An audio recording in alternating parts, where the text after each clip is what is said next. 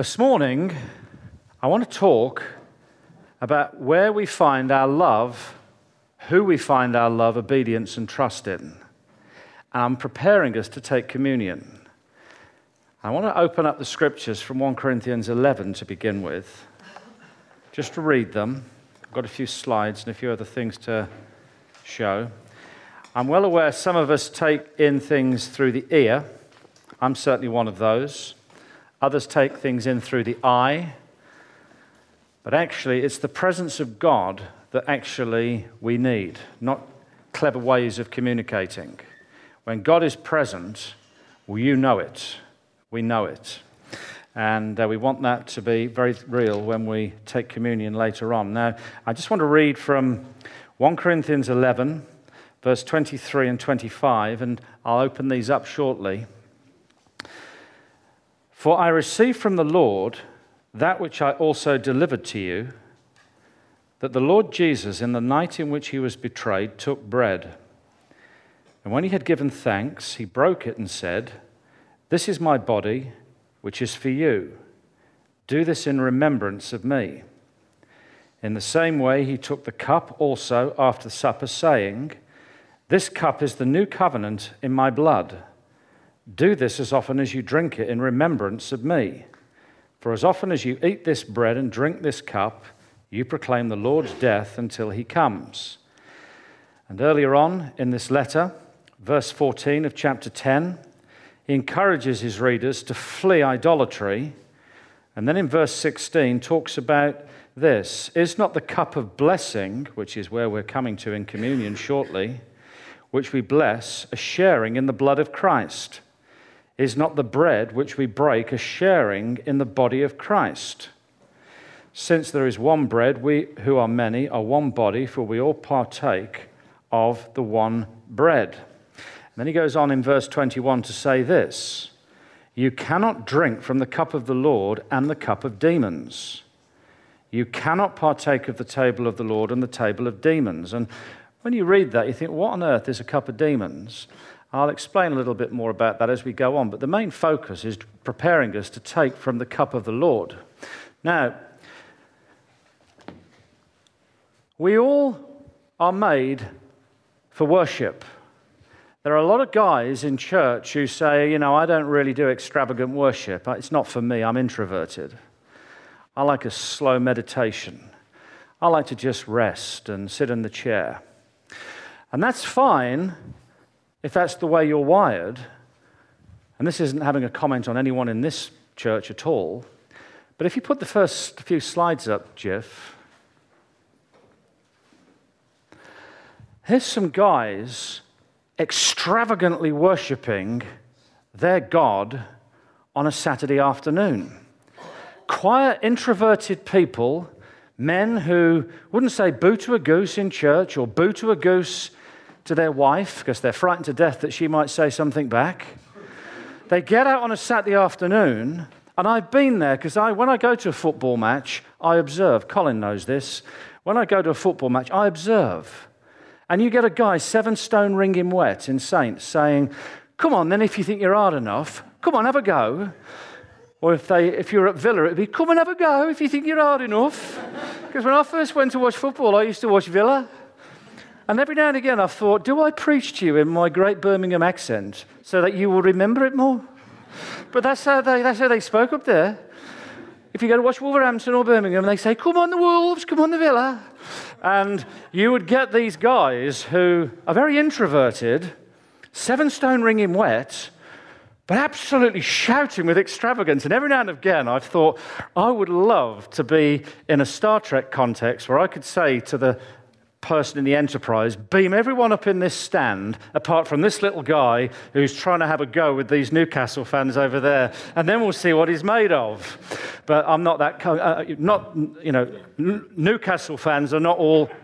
This guy's a gentle giant, and But these guys worship. If you continue on, they even pray. Now, before I was a Christian, I've got to say this, football's not my number one god. It never was. I love football, but actually cricket was. And every time Ian Botham came out to bat, I'd be going, oh, God, I wasn't a Christian. Oh, God, I want him to score 100. He's got to. And when he was out, it was, what a waste. Now, I'd like to say to my shame that doesn't, I'd like to say to my credit, that doesn't still happen. But actually, Kevin Peterson took over for me in Botham.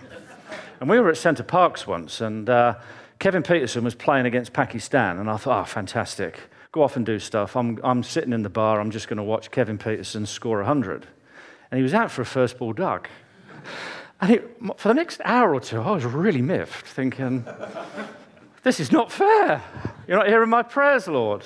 So don't tell me that people who don't turn up to church don't pray, because they do. I used to pray before I was a person who part of the church. I still pray now, thankfully, you're probably saying. And I don't pray free in both of them. Next one. Now, Stonehenge, 21st. All the sun worshippers go there because they think, we're going to worship the sun.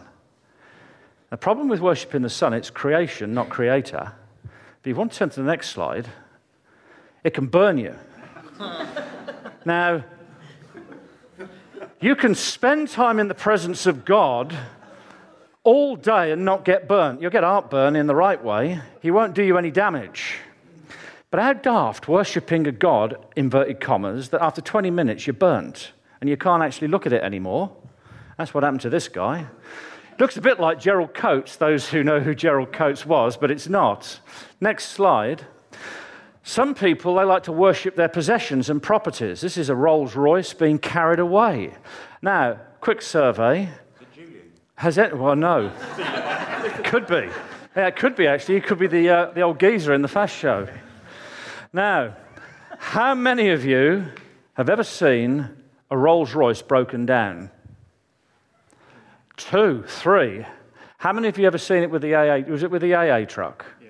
Okay, now I'm going to ask you a question. How many of you have seen a Ford Escort, a Ford Capri, etc., or a Mondeo, or whatever, any other car broken down that was made by Fords? Most of us. Now, I never will own a Rolls, but some people, they worship their possessions. And people have a Rolls Royce, they will never break down, this never goes wrong. Well, every now and again it does, as we can see here. Next one. No, there's another picture of my favourite politician at the moment. Here he is. Now, I'm not making any political comments. A few years ago, my son would have been here. Loads of young people see something in this guy. Now, forget your politics. They see something in this guy they don't see in necessarily other politicians. Now, I hope they don't worship him because he'll disappoint them.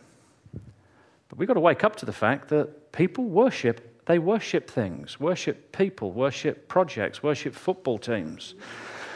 Now, this morning, I want to just talk very briefly about what it is about worship, why Jesus should be the only one who has prime of place, why, and some of the false things that we worship that are drinking from the cup of demons. How you drink from a cup of demons, you worship an idol all the time. An idol in itself is nothing. Nathan and myself are praying for someone who's got some idols in their house. In and of themselves, they're nothing. It's the worship that you give it, and then the demon comes behind that worship, because Satan and demons love to be worshipped. And if they see an idol that you're worshipping, it's, right, through this window we can get access into this person. There's nothing particularly demonic about some of the pictures that we see or some of the images that we see. Some Christians would like to say that there are. It's actually the spiritual power behind it, attached to our worship of it, that's the issue. Now, next slide. No, back to the other one, the words one, the first word one. Right. I put here, who do I love, trust, and obey? We're doing a marriage in 2 weeks' time of Kevin and Christine at the church centre. They're not Christians, but they came to us in October and said, we want to actually get our marriage before God. Will you marry us? And I will always say yes to that, because it's a great thing to marry before God and to honour marriage. And they will exchange vows that they may say some of these kind of words: to love, to trust, and obey.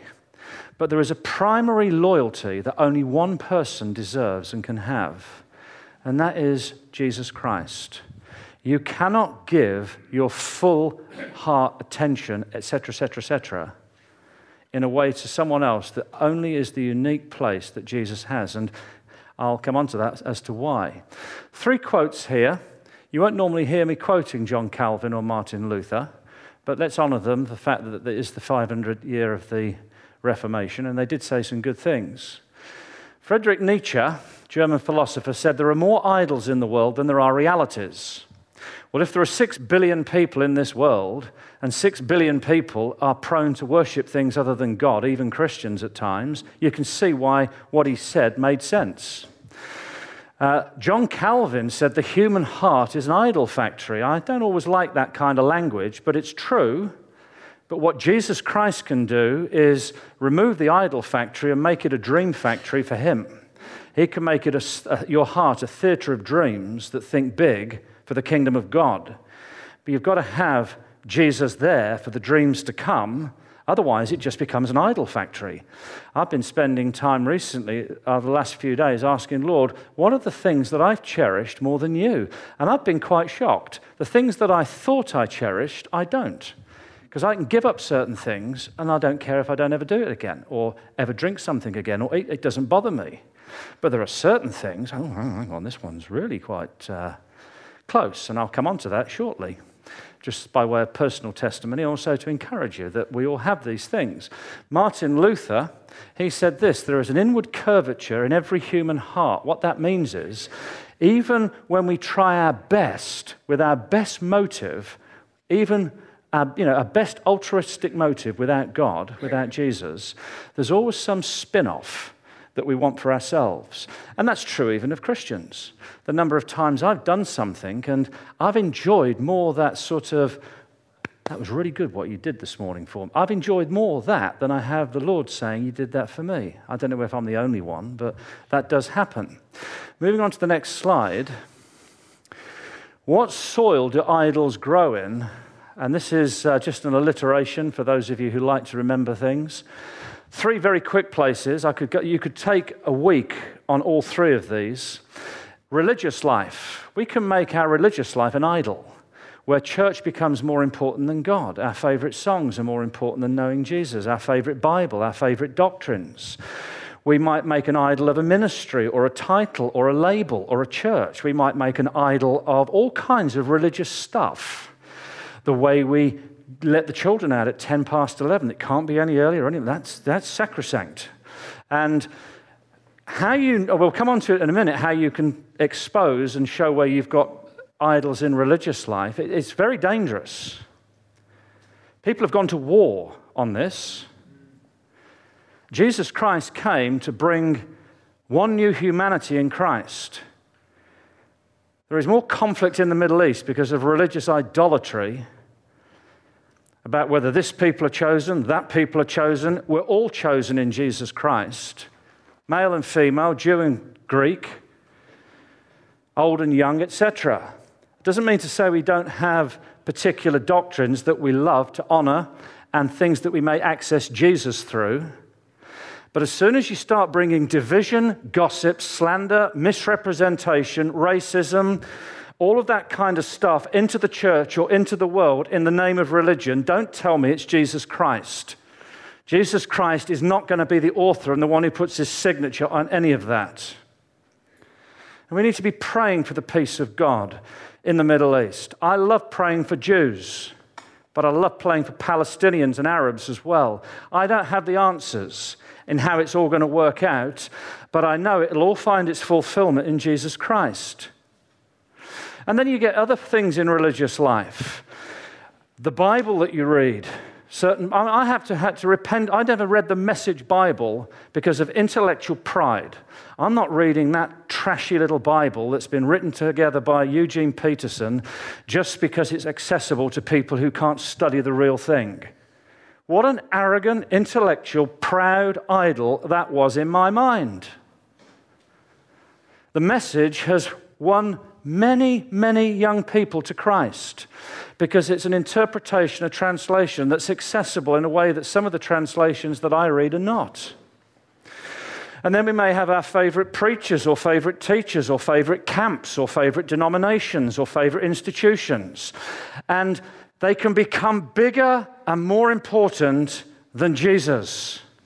And anyone or anything that becomes more important than Jesus is an idol. It needs to bow the knee to the lordship of Jesus Christ. Relational life, I want to turn here to Matthew chapter 10.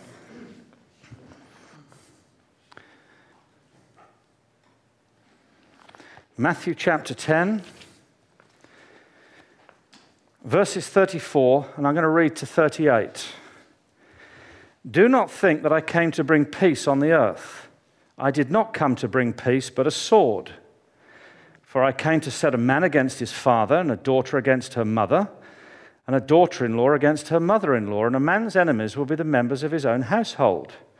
He who loves father or mother more than me is not worthy of me, and he who loves son or daughter more than me is not worthy of me, and he who does not take up his cross and follow me is not worthy of me. He who has found his life will lose it, and he who has lost his life for my sake will find it. Now, we don't read into those kind of verses that we don't love our children, we don't love our husbands, we don't love our wives, we don't love our friends. What Jesus is saying here is that the primary love in your life is to be me. And there's a major reason for this. When I first married Fiona, I was marrying a mother figure as much as a wife. I was wanting her to fulfill for me even some of the messianic things that only God could do. Not only will that cripple me, it will cripple her because she can't do what only God can do for me. That's why Jesus is saying this. Don't put a yoke on someone else that they can't meet because it can only be me that does it. The number of marriages that fall apart and people walk out of a marriage because my wife wasn't up to scratch, my husband wasn't up to scratch, and you think they never will be. Because what you're looking for can only be fulfilled in Jesus Christ. It cannot be fulfilled in an idolatrous understanding of marriage. Love your wife, love your husband, love your kids. Now, we've nailed that one a long time ago, but up pops David. And suddenly I find myself, sorry, Amy, I'm not going to mention you today because you're here. And your mom is, but I can get away with it because I've shared that before. But your children can become an idol. And you begin to start, you've got to stand back and think, I cannot have David in front of you, Lord. I cannot have Amy in front of you. Not because I don't love them, but because if I do, I will be looking to them to provide for me what only God can provide, and they'll disappoint me. That's why Jesus has to be more important than any brother or sister in Christ, particularly any pastor. Anyone looking to me to fulfill your needs, your reputation, somehow promote you in the kingdom of God, you're going to be incredibly disappointed. Because if Jesus doesn't want to promote you, I can't. If he doesn't want to give you a grace, I can't. If he isn't behind what you're doing, I can't get behind it in proxy. The job of a church pastor, elder, leader, whatever you want to call him or her, amongst others, is to see what God is doing in a person's life and do everything they can to make way for that and facilitate it. Not to be a God substitute. Not to be someone who comes along and says, well, don't worry, I can make this happen for you because I'm the super pastor. I'm the one who's got the Bible college training. I'm the one who's got the denominational clout. I can make this happen. It puts an undue pressure on church leaders because they can't be God. And you will be very, very sad and disappointed when they don't deliver. Equally, we can't make church our God or idol relationally. We will let one another down. That's why we're going to come to the covenant cup soon, because we're going to come to drink from the one person who doesn't let us down. Never has. Recreational life. What I mean by that is it's quite obvious. Some of us may have idols of money, sex and power, hobbies. Some of us may, we'll come on to it in a minute, the idol test, and then we'll come on to the cup of the Lord. But it's important that we diagnose these things correctly. I had an appendix that needed taking out in 1989. If I'd have been born in the previous century, I'd have been dead because it was about to explode and burn with all kinds of stuff. I didn't want my doctor to look at me and think, oh, well, just go home and have an aspirin. There, it'll be all right. A little bit of food poisoning, you'll be all right. You need the diagnosis. Pressing in here, the reflex on the other side, bang, you nearly hit the ceiling because it's painful. In you go, out it comes. Any day or two longer, young man, you would have had peritonitis, very serious inflammation of your appendix. Now, the stupidity of me in those days, this sort of macho, I used to idolize macho men. I've got to watch it that I don't now. That's why I liked Ian Botham, John Conte. I could reel them all off. I grew up in a culture where if you didn't drink a beer at 18, there was something wrong with you. And I mean that. It was not a culture I boast about. And 2 days before this diagnosis, you were there, weren't you? It was in Darwin Road. I was sweating all over the place. No, I'm going to get through this. I've got a football match I'm playing this afternoon. I'm playing in goal. I'm going to do this. I'm going to play. And I did play in goal, and we did win. The next day, we had a lady called Debbie Stilling round, I think it was, for lunch. And I was on the floor, sweating, rolling around in pain. And she said, I don't think you've got food poisoning. I think you've got something more serious than that. Oh, I'll just take an aspirin and see what it's like tomorrow. Tomorrow morning, still went to the doctors. Rest is history. It's important that we, don't allow our idols to prevent us receiving what God wants to give us.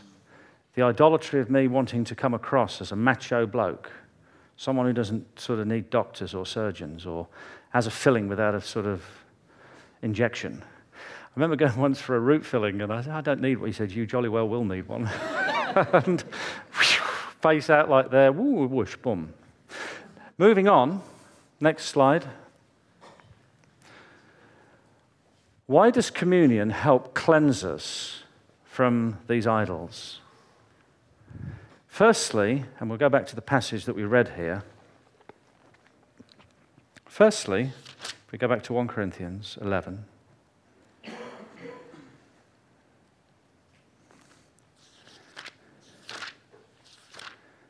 I mean, it's crazy. This is another idol of mine, wanting to get to the page in the book quicker than anybody else to show that I know where everything is. And the Lord may just deliberately just sort of, there you are, Simon, you're not as quick as you think you are. It's riddled in all of us, if you know what I mean. But thankfully, God's so gracious. He takes us as we are and works on us. So the cup. Let's go back to the cup of thanksgiving and so on, Jeff. The next one, the one we had before. That would be really helpful. Okay, verse 24. When we take communion, it's a cup of thanksgiving. Verse 24. He gave thanks. He broke it and said, this is my body, which is for you. Do this in remembrance of me. One of the ways in which we can be free of idolatry is to cultivate a heart of thanksgiving towards the Lord. One of the questions in the idolatry checklist, can you give thanks for what you're watching, for what you're worshipping? Can you give thanks for what you're doing? Can you give thanks for what you're thinking? Cultivating a heart of thanksgiving. I think it's Psalm 50, verse 23. In the NIV it says, those who worship me with thank offerings prepare the way for me to show them my salvation.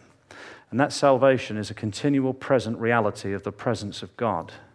In the presence of the Lord is fullness of joy. Let's just do this for 2 minutes to prepare our hearts before we take communion. Just 2 minutes of just one sentences where we give thanks to Jesus. Just shout out things that you're thankful for. I'll start. Thank you. Don't treat me as I deserve, Lord. Thank you that you've rescued me from some of my idols. Thank you for your forgiveness. Thank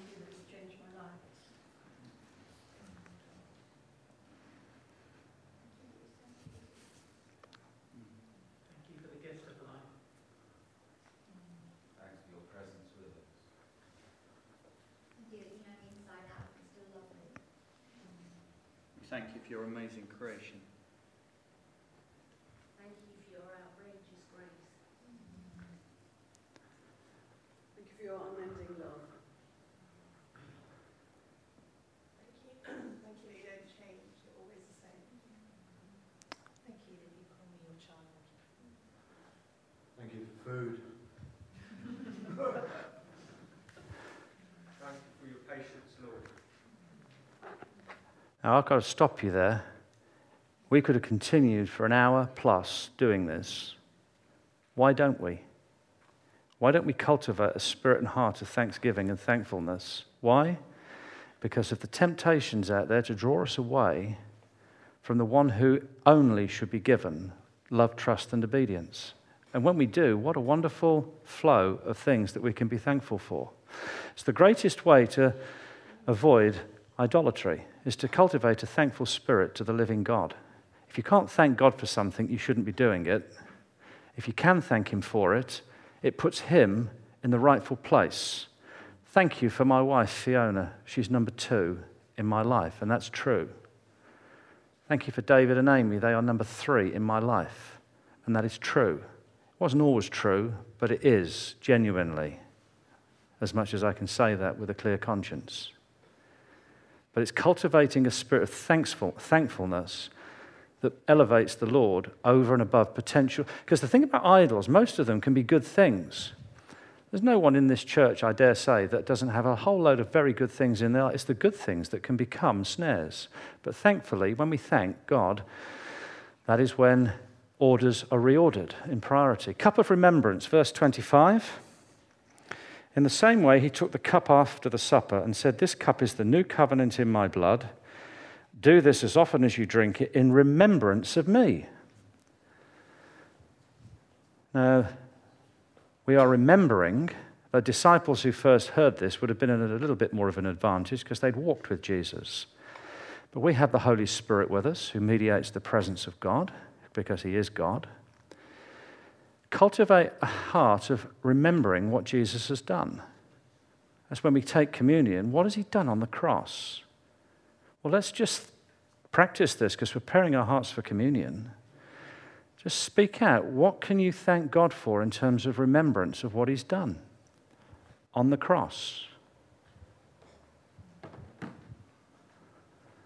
Thank you for your blood shed that is greater and bigger than anything in my history or anything, Father, in anyone else's history. Thank you, Lord. I remember that day that I first heard that you went up to the cross instead of me. We thank you for rescuing the thief off the cross at the last minute, that whilst somebody's alive, it's never too late. Thank you that the work of paying for sin was finished. You said it was finished. Thank you for the day that I'm held before you. Thank you that you choose to remember my sin no more. Yep. Again, for time, we could keep going on. Third one, verse 26, a cup of proclamation. For as often as you eat this bread and drink this cup, you proclaim the Lord's death until he comes. Until he comes. The book ends.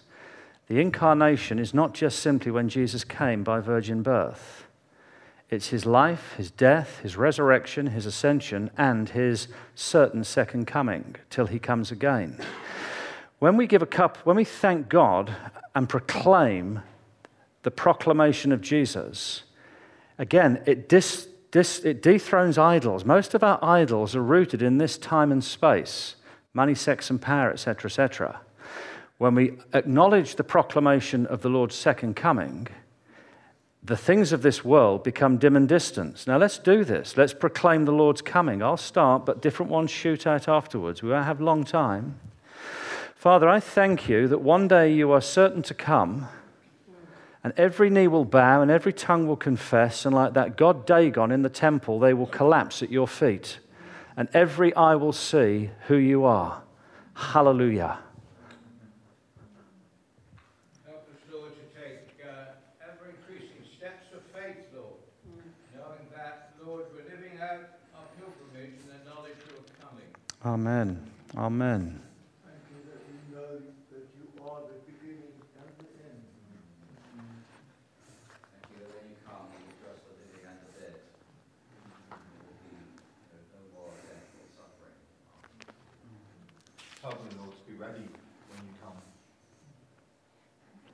want everyone to be saved. You don't want anyone to be lost before you come.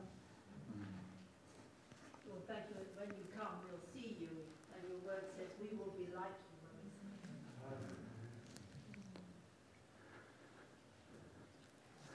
you. Okay.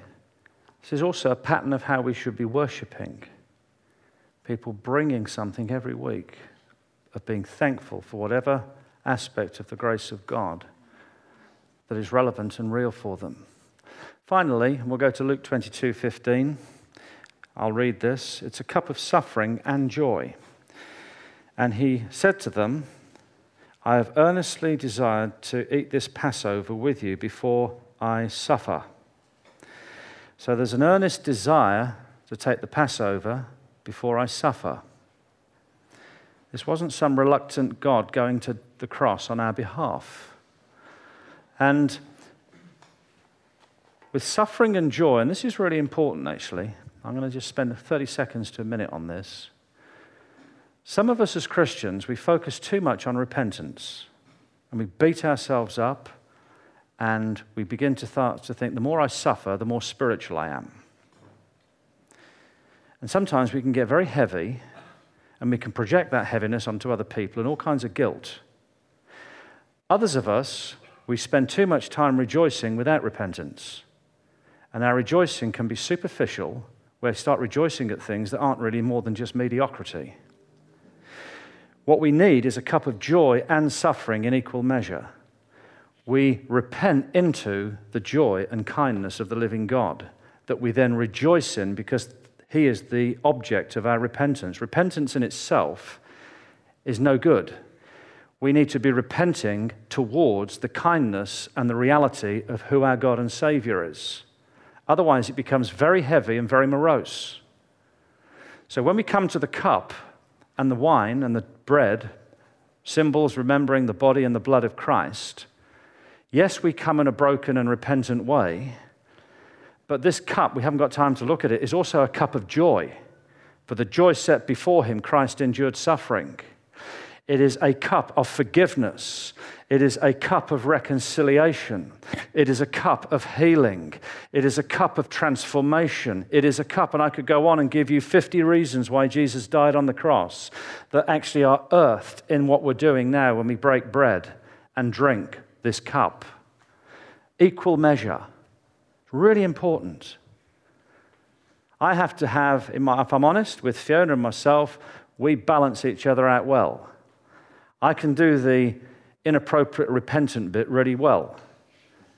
Beat myself up, bam, bam, bam.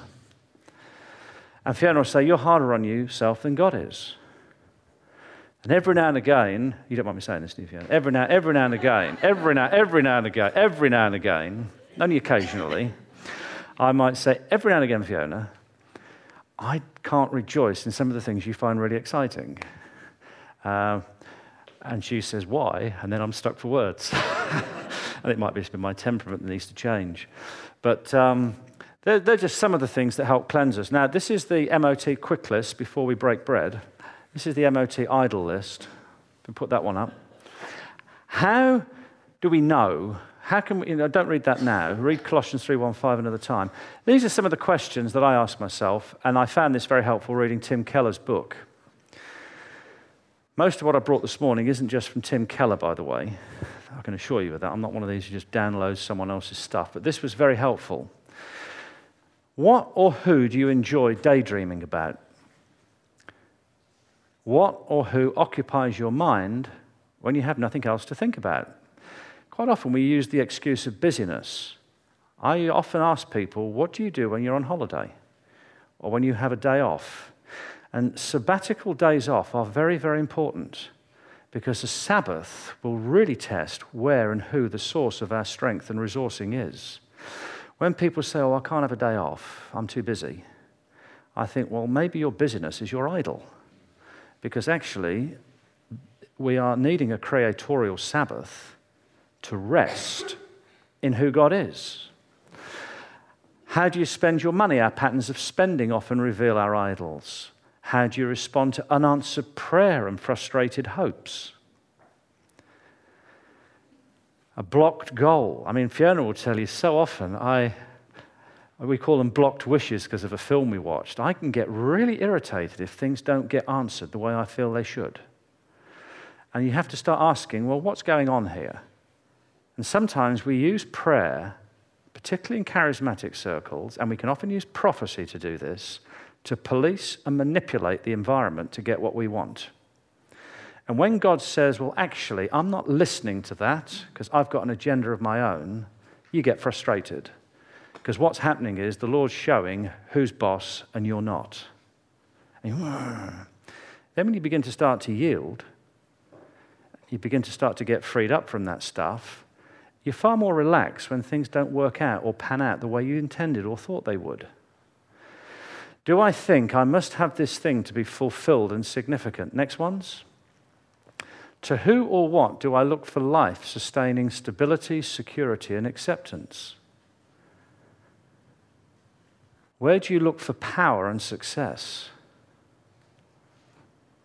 Has something or someone besides Jesus Christ taken title to your heart's functional trust? What that means is you can believe that Jesus is Lord in the mind, but then the way you practice, it's the opposite, the way you function.